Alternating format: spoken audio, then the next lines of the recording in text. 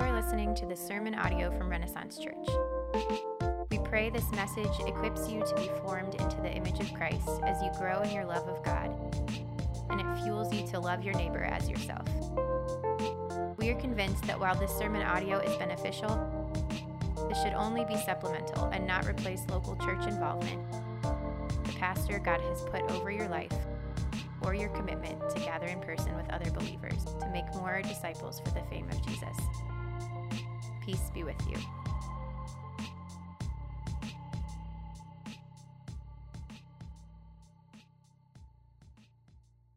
We are going to be in the book of Matthew. We just finished our sermon series on the Sermon on the Mount, and now we are fast forwarding all the way to the end, to the final three verses. So if you can find yourself in Matthew 28, so let's hear these words from Jesus. This is Matthew chapter 28, verses 18 through 20. And Jesus came and said to them, "All authority in heaven and on earth has been given to me. Go therefore and make disciples of all nations, baptizing them in the name of the Father and of the Son and of the Holy Spirit, teaching them to observe all that I've commanded you. And behold, I am with you always to the end of the age." This is the word of the Lord. As I said earlier, for the last couple months, we have read, we have studied, some of you have even memorized the entire Sermon on the Mount. And at the conclusion of his sermon, the people were not just amazed at Jesus' words. Right? Last week we said it's not enough simply to be amazed by what Jesus has said, but we also have to follow him wherever he goes. It's not enough to be amazed by Jesus. We must also follow Jesus. We saw that in the same way that God spoke in the beginning and creation responded to him. Jesus, the God-man, speaks on this mount and the people respond to him in faith and follow him. But maybe you left last week wondering, how do I follow Jesus? What do I have to do to follow him? What do I have to do to become a disciple, to follow this teacher who teaches like no other, so we can be followers who follow no other? Part of following Jesus means inviting others to follow Jesus. It's to be a disciple. You hear our mission statement week in and week out, whether it's at this gathering or it's in your community groups, that we exist to build a community of disciples who love God and love their neighbor so that we can see disciples multiply here, there, and everywhere. But how do we do this? What do we need to be doing in order to create more followers of Jesus? Or have you ever wondered, what does it actually mean to just be a disciple? What does it mean to make other disciples? And my hope and prayer today is to provide you with some clarity to answers to two questions. The first question is, what are they? What are disciples? And the second question is how they are made. Now, I won't be able to talk about everything that I want to talk about in this sermon, or we'll be here all afternoon. That's reserved for you in a podcast that Pastor Luke and I made called Made to Multiply, and you can find that wherever podcasts are available. This is just a small snippet of what we've talked about on there. So I encourage you, even after the sermon is over, to go and listen to that, chew on it, talk about it with other folks within our church. But my hope is that by the end of the sermon, you will see clearly that we cannot make disciples of Jesus without Jesus. We cannot make disciples of Jesus without Jesus. So if you're ready to dive in, have your Bibles open to Matthew 28, the final verses there. Here comes the first point. You all ready to dive in? What they are. He says this in verse 18. And Jesus came to them and said, all authority in heaven and on earth has been given to me. Go therefore and make disciples of all nations, baptizing them in the name of the Father and of the Son and of the Holy Spirit. Just as we saw last week, Jesus taught as one who has authority. And here he says, I have authority. I not only have authority in all of heaven, but I have authority here on earth. To have authority means you are the author of all history. And he was even the author of his own story and our story. He had authority to lay down his life. Nobody took his life from him. He laid it down for us for the forgiveness of sins. And he had authority to raise his life up from the dead, canceling the debt of sin when he rose from the grave. He canceled death itself, the punishment of sin. And now he says to his disciples, because of that authority that I not only have over my life, but I have over your life, go. Go. Now, many people will look at this passage and think that go is the verb. For those of you language nerds like me, go is actually not a verb here. It's a participle. He's saying, as you go, and the verb here, we see it in two words, but it's only one word in the original language. Make disciples. So he's saying, as you go, as you rise, as you sit, as you eat, as you walk, as you work, as you talk, make disciples. He's not telling you to start doing different things. He's telling you, do what you're already doing, but do it differently. Do it with the intention of making disciples. And think about who he's talking to here. Who is he talking to at the end of this gospel account? Anybody know? You can respond. It's okay. Who's he talking to? His disciples. He's telling people who are already disciples to do what? Make disciples. What can we take from this? Disciples don't just exist to consume the teachings of Jesus. Disciples exist to teach the teachings of Jesus. You with me? Disciples make other disciples. That's what Jesus is showing us here. They're to pass on what has already been passed on to them from Jesus. But before we make something, it's good to understand what it is we are actually making. I mean, it's similar to cooking a meal, right? When we cook a meal, it's good for us to decide what it is we are cooking before we're ever pulling out the ingredients. I don't know if anybody has ever been there before. You go to the grocery store and you have no idea what you're going to make for dinner that night. Anybody been there before?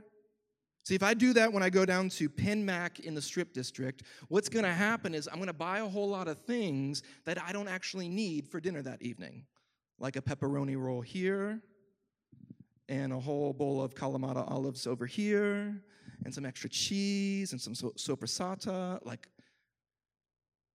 I'm just hungry. I'm not even thinking about what am I making. And so it's good for us to ask the question, what is it we are actually making? We don't want to do the very foolish thing of going out starting to do something for Jesus when we don't know exactly what it is he's asking us to do or to make. So it'd be good for us to have a working definition of what is a disciple before we even begin to start making disciples.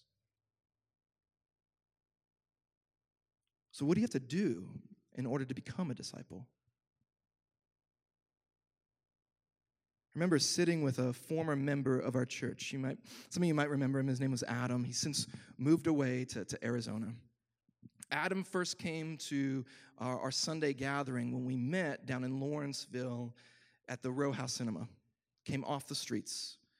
And like I do with most folks who are new to the church, I take them out for coffee, and I ask them, hey, tell me about your story. Do you consider yourself a Christian? And he said, yeah, I consider myself a Christian.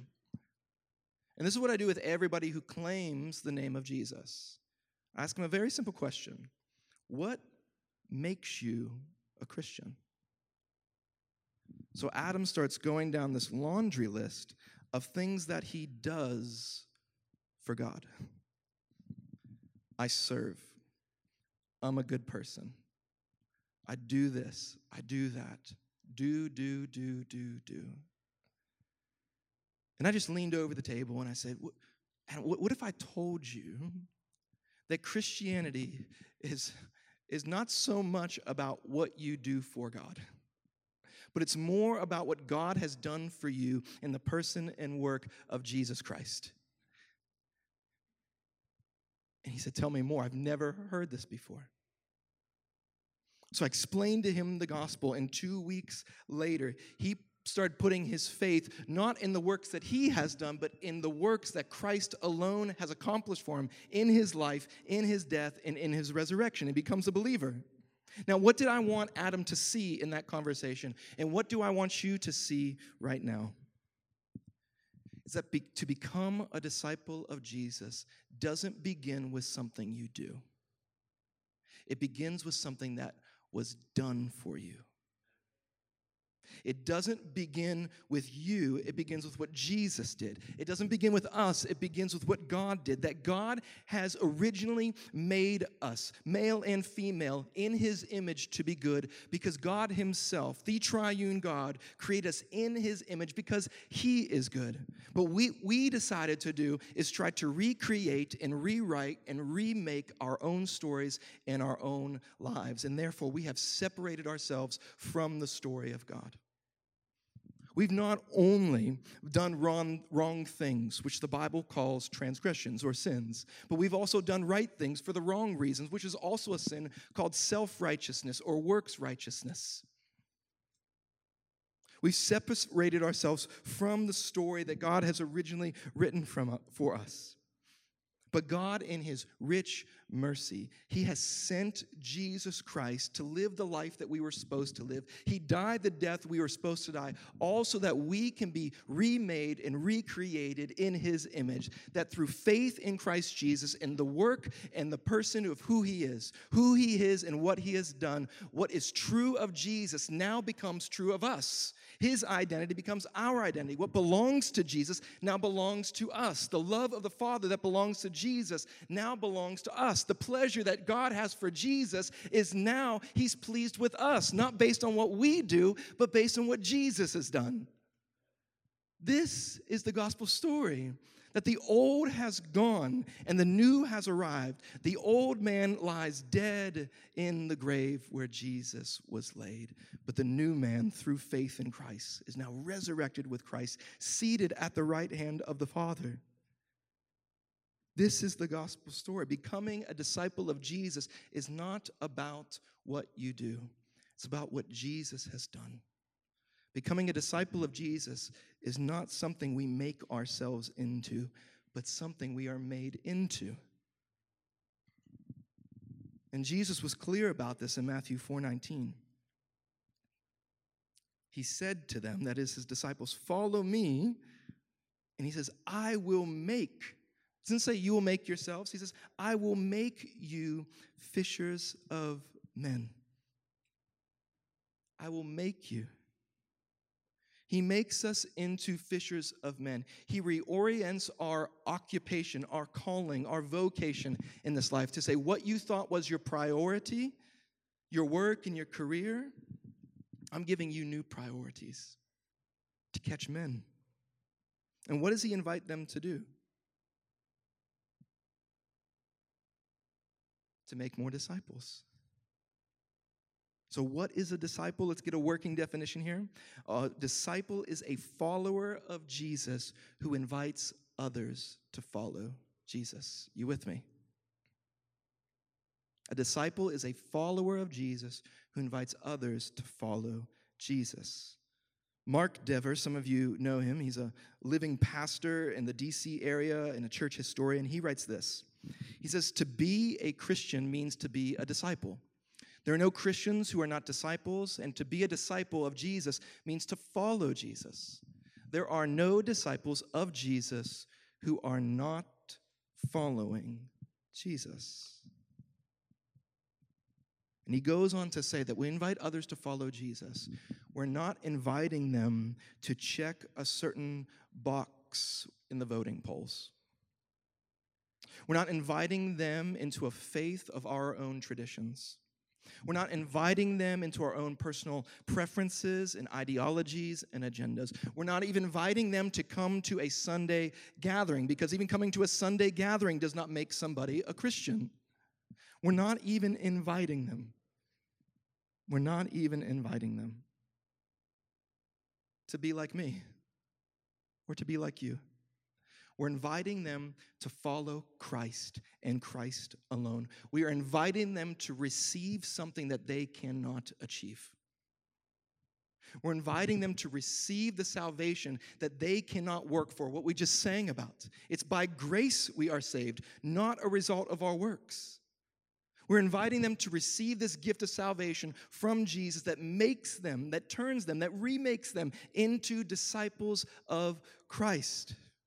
Why? Because we want to show them that Christ received something else in their place, the punishment for their sins. Why? So that we can have acceptance as sons and daughters of the living God. This gospel is not achieved by us, but achieved by Jesus and received by us. Amen? And pay close attention to Matthew 28. We're not inviting them into a particular monoculture or monoethnicity. Christ says he is for all nations. He not only has authority over all the heavens, but he has authority over all of the nations. Ethnos, all tribes, all tongues, all people groups, all languages. He's sending us to all the earth. The gospel is not merely for one nation. It's for all nations. The gospel is not merely for one language. It's for all languages. They are people from here, there, and everywhere, sent here, there, and everywhere. And where do we get this language from? Where do we get this language from of here, there, and everywhere?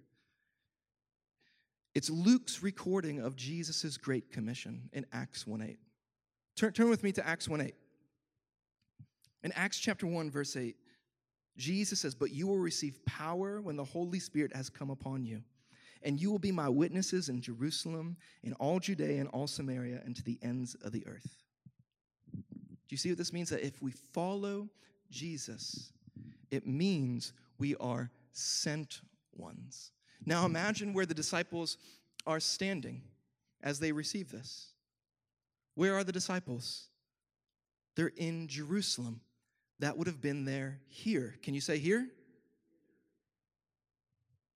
then he says, in all Judea and Samaria. That would have been there. Can you say there? And I don't want you to miss what he's saying with Samaria. You know what Samaria was? Enemies. He's saying that the gospel that you're to be witnesses to is even for your enemies. We see here in Jerusalem, there in Judea and Samaria, and then he says to the ends of the earth. Can you guess where that is? Everywhere. Here, there, and everywhere. That language is not language that we use because it's memorable. It's language we use because this was the narrative of Jesus' first followers. They were from here, there, and everywhere, now sent here, there, and everywhere. What are they? What are disciples? They're followers of Jesus who invite others to follow Jesus. They were made disciples to make more disciples. But we can't make disciples of Jesus without Jesus. And this is how they are made. Point number 2. Look with me in the final couple verses of Matthew 28. Look in your Bibles with me. He says, "Baptizing them in the name of the Father and of the Son and of the Holy Spirit, teaching them to observe all that I've commanded you, and behold, I am with you always to the end of the age." He says, baptize them. You know what this means? That discipleship begins pre-conversion. It begins before somebody is a believer. And when they believe in Christ, when they repent of their sins, you are to baptize them. And that baptism, it doesn't save a person, it's the sign that somebody is saved. Baptism doesn't change a person, it's the symbol that they are saved. What happened to Adam after he confessed and he believed that he has faith in Christ's work and not in what he has done? What do? We baptized him. Baptism is that symbol, it's an outward symbol of an inward reality. It's an outward demonstration of what has been happening internally. That someone has died to self and they're raised to new life in Christ. It's a symbol of the reality of the new covenant, where the Apostle Paul puts it this way. In Romans 6:4, he says, we are buried therefore with him by, say it with me, baptism into death, in order that just as Christ was raised from the dead by the glory of the Father, we too might walk in newness of life. It's a symbol of newness of life. And I don't want you to ignore what he says next. The gospel that we invite others to believe is distinctively triune. We baptize them into who they have come to know through our proclamation of the gospel. Who do we baptize them into? The name of who? Say it with me. The Father, the Son, and the Holy Spirit. You know what this means? That they are declaring the story of salvation is distinctively triune. Look up with me on the screen. It's planned by the Father. It's purchased by the Son. And it's powered by the Holy Spirit. That all of salvation is distinctively triune, meaning what we baptize them into is who they've come to believe in, because salvation is by the triune God, planned by the Father, purchased by the Son, and empowered now by the Holy Spirit. And after baptism, Jesus says, I want you now to teach them what I've taught you. What does this show us?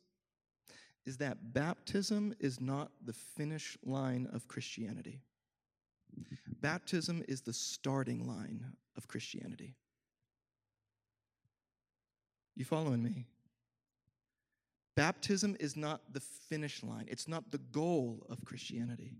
It's the starting line of Christianity. This is where, when we think about the recipe of discipleship, if we're thinking about discipleship as making a meal, underneath what we are making, followers of Jesus who invite others to follow Jesus, you'll see a little word on recipes sometimes, and it'll tell you the time that it takes to make the meal, right? And I think if we had a recipe card for how to make disciples, underneath time, it would say, a lifetime. It would say a lifetime. Most of us in the Western world, when we think about making something, we want it bigger, better, and faster. Do we not? And we come to discipleship. We say, listen, we just got to get them to confess Christ, dunk them into the baptism waters, and out they go. It's like a deep fryer approach to discipleship.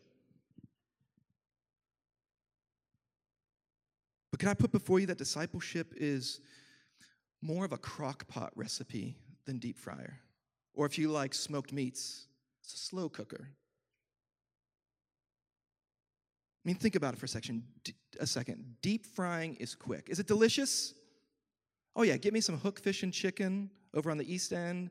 It's so good. Who said back there? Yes, so good. But it's not that healthy for the body. And I would say neither is deep fryer discipleship. It's not healthy for the church body.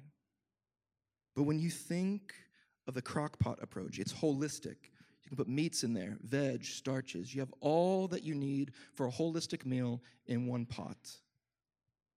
And it's good for the body. But it takes time, does it not?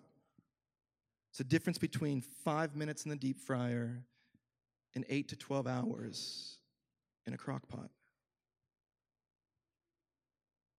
And I think that crock pot imagery for discipleship, It's not just healthy for our body, but it's healthy when we think about creating deep disciples that will make the body of Christ healthy. You with me? Why do we take this approach? It's because sharing the gospel takes time, does it not? I mean, think about how you came to faith in Christ. Did you believe the first time you heard the words Jesus? It took me years to understand what Christ has done for me. It takes years. And then think about all that it takes to keep learning the ways of Christ after you become baptized. It takes time. It takes time. It's going to take time to teach others all. Did you see Jesus' words there? Jesus, teach them to observe all that I've commanded you. Teach them all that I've commanded to you. And here we see the second ingredient of the recipe to discipleship. The first ingredient is imperfect disciples like me and you. The second ingredient is the words of Jesus. How do we make disciples? Well, we need imperfect disciples of Jesus with the perfect words of Jesus. And Jesus said all these words, the entirety of the Bible. His Bible was the Old Testament, the Jewish Bible. He saw all the Old Testament as his very own words, all pointing to him. He says, I'm not coming to abolish the law, I'm coming to fulfill it. And when the resurrected Jesus is meeting with his disciples at the end of Luke chapter 24, he says this to them, these are my words that I spoke to you while I was still with you, that everything written about who? Can you say it? Me. Everything written about me, where? In the law of Moses. It's the first 5 books of the Bible. And in the prophets and the Psalms must be fulfilled. He's saying everything in the Old Testament, all those words are about me, and I've fulfilled it all. And Luke, in his second volume that he wrote, he describes about disciples multiplying and increasing in number. But how? In Acts 6:7, he says, and the word of God continued to increase, and the number of the disciples multiplied greatly in Jerusalem, and a great many of the priests became obedient to the faith. Look at what Luke doesn't say there. He doesn't say the building project and the size of the buildings increased. He didn't say the tempo or the volume of the music increased. No, he said what? The word of God increased. And what happened as a result? Disciples multiplied. The recipe is simple. Imperfect disciples like me, imperfect disciples like you, with the word of God, makes brand new disciples of Jesus. How do we make disciples? By increasing the word in our lives and by increasing this word into the lives of those around us. This is how we make disciples. This is why this service is centered on the word of God, because what does the word God do? It points us to our need for Jesus. This is why back there, all those little ones, you know what they're learning about? You know what's increasing back there in those rooms with those kids? The word of God. Why? To show them their need for Jesus. This is why in your community groups, it's centered on the word of God. Why? Because the word of God shows us our need for Jesus. This is why when we invite you to meet in discipleship groups with one another, we tell you to center your relationships on what? The word of God. Because it points you back to your need for Jesus. Jesus tells us to keep teaching them. And many of us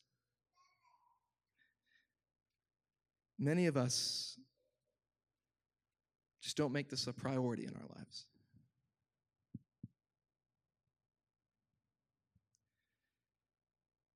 See, what keeps us from making disciples of Jesus? I want to put before you that the question isn't if you are making disciples. The question is rather, what type of disciples are you making?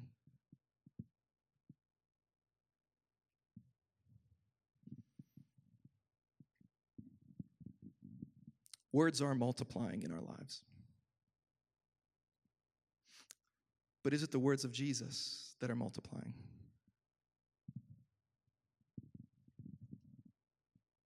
Whose words come off your lips when you're around others? Those are the type of disciples you are making. It's not if you're making disciples, it's what type of disciples are you making. Some of you are making anti-disciples. You're anti-fill in the blank. All you can talk about is what you're against. So the people around you become anti-disciples of someone or something. Some of you are making disciples of your own priorities. You're teaching those around you to center their lives around you and your preferences. So what type of disciples do you end up making? People who look like you, act like you, talk like you, same age as you, same preferences as you. We're all making disciples. What type of disciples are we making? But I know there's a large majority of you in here. Am I right to presume that many of you want to know how to make more disciples of Jesus? But many of you simply feel inadequate. You feel like you don't have the right skills, right amount of knowledge. Some of you fear that you'll screw something up. That if you get something wrong, that Jesus and God will in fact leave you. That if you get this wrong, God will say, you are wrong and I don't want anything to do with you anymore. Or maybe you guys, you're there and you find yourself working so hard to make disciples, you are actually trying to convince God to stick around because of how great of a job you are doing. And when we focus on how great of a job we're doing or how horrible of a job we know we would do if we actually stepped in, you know what we're focusing on? Our works. What we're able to do and not able to do. But can I put before you this? That your imperfections, your inadequacies, your faults are not things that disqualify you from disciple making. It's actually the very thing that qualifies you to become a disciple of Jesus. It's to say, I'm not perfect, but he is. It actually frees us. It frees us to confess to one another that we often get these things wrong, but we know someone who makes it right. That we can go and tell other people, don't become more like me, but become more like him, and his name is Jesus. We tell people, we cannot fix you, but we know someone who can. That we cannot save you, but we know someone who can. That we cannot transform you, but we know someone who can, and his name is Jesus. Why are we able to do this? It's because in our imperfections, as imperfect disciples with the perfect word of God, we are showing them that we're not the ones who are perfect, but God is. And he doesn't leave us alone. He never forsakes us, but he's with us. He's with us even when we fail. He remains faithful. And this frees us. That type of grace frees us and empowers us to say, like, even if I screw this up, I have the promise with me that Jesus is not going to leave me. Because if my salvation was never about what I do, then neither is my sanctification is about what I do. If his coming for me, to die for me, was never about something that I did, then his staying with me for the rest of my days is never going to be about something that I do, but solely based on who he is and the work he's done. And how do I know this is true? It's because I know about another man who thought he was perfect. Who thought he was perfect. Who was the best second in command any leader can ever want or wish or hope for. This man was a second in command in a small startup movement. And over again, he would remind the leader of the movement that he would do anything for him. That there was nowhere else to go. He had nowhere else to go but to him himself. He said, I would even die for you. I will never leave you. And then in the middle of the night, his leader was taken away. And when the second in command was asked, do you know that man? He denied him. Not once, not twice, but thrice. Some of you know who I'm talking about. It's the Apostle Peter. Thought he was perfect. Thought he can follow Jesus underneath his own strength. And what does Peter go and do after he denies Jesus? He goes back to catching fish again. That's where we find him at the end of the gospel. And here comes the resurrected Jesus. Comes up to the shore. And I just wonder if we can put ourselves in Peter's shoes. Maybe you're like Peter. Maybe you have denied Christ in front of somebody this week. Maybe you have failed to live up to your word to follow Jesus. What would it be like to see the risen Savior on the shore? I mean, if I were Peter, I'd be terrified. I'd be filled with fear. Can Jesus still use me? Or the biggest fear, does he want anything to do with me? Well, just as God sought out Adam and Eve in the garden when they were hiding and filled with shame, he came and restored them, clothed them, and forgave them. Jesus, the God-man, now seeks out Peter. He didn't wait for Peter to come to him because Peter wasn't coming. So Jesus goes to him and he restores him. And you know what he tells Peter to do? Teach them. Feed them. Teach them. If anyone thought he could never be used again for the kingdom of God, it's the Apostle Peter. And in the same way, Jesus is now standing at the end of the Gospel of Matthew, not just with Peter. Peter is there, but all the other disciples who left him. And he says to them, even though you left me, I'm here to remind you that I will never leave you. Because when I came for you, I did not come for you. I was not sent for you when you decided to shape up and be perfect. No, Christ came for us. He was sent for us while we were still what? Sinners. And when he went to the cross for us, he didn't decide to go to the cross for us and sacrifice his life for us because we fixed ourselves up. No, he went to the cross for us while we were still what?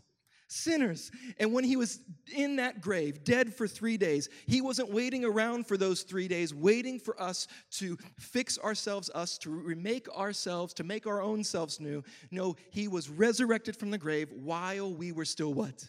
Sinners. While we were still imperfect. See, if the death of Christ shows us anything, it shows us that Jesus was forsaken on the cross, not just so that we can be forgiven, it is that, but so that also we won't be forgotten. And God will never leave us or forsake us. And since he has been sent for us, we now are sent out towards others. And if you're wondering right now, if you're afraid that you will screw this up, if you're afraid that you'll do this imperfectly, I would submit to you that you're forgetting the gospel that you claim to believe. Jesus doesn't need perfect disciples to make perfect disciples. But Jesus loves, he wants to use imperfect disciples to keep making more imperfect disciples because it points to his perfection. It points to his fullness. It points to his grace and his love for us, not because of what we do. Amen? And so when we are sent out, knowing that he was first sent for us, we do not wait for others to fix themselves before we go to them. No, we are sent to them knowing that we're not calling perfect people to Jesus. We're calling imperfect people to Jesus like me and you. And he tells us, even as you go out with all your imperfections, I'm going to be with you. How is he going to be with us? Well, he says, it's better for me to go away, to be ascended to the right hand of the Father, so that I can send you the fullness of my presence in the Spirit. Do you know what this means? It means that it's better to have his presence inside of us than it is to have Jesus beside us. J.D. Greer, as we close down today, he asks us this question. Do you consider your connection to the Holy Spirit so strong and real that you regard this presence in you to be a better advantage than Jesus himself beside you?